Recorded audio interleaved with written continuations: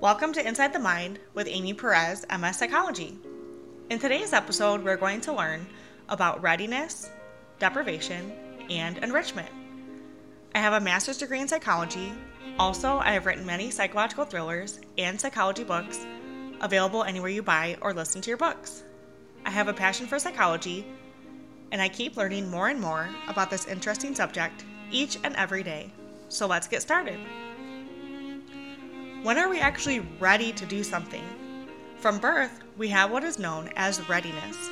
Readiness is a condition that exists when maturation has advanced enough to allow the rapid acquisition of a particular skill. But what does that mean? Well, as children, we can only accomplish a task when our brains and bodies are actually ready.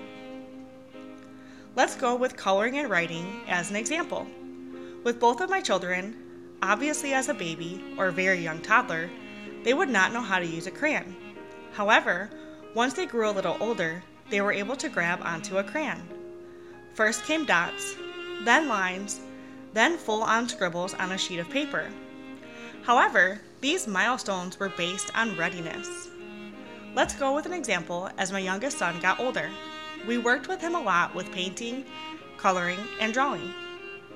He also played a lot with toys, video games, and other activities.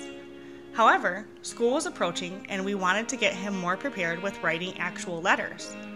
So I went to my local Barnes & Noble and picked out an awesome dry erase notebook for him to practice on with his letters.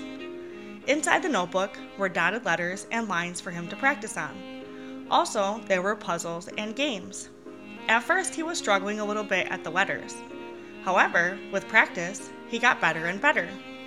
This was based on his readiness. He was ready to form letters with his hands.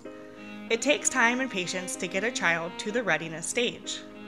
Now in kindergarten, he is writing letters and words all day long.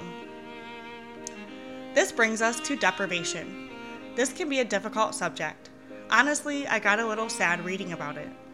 According to the Introduction to Psychology, Gateways to Mind and Behavior, some children can be subjected to severe deprivation.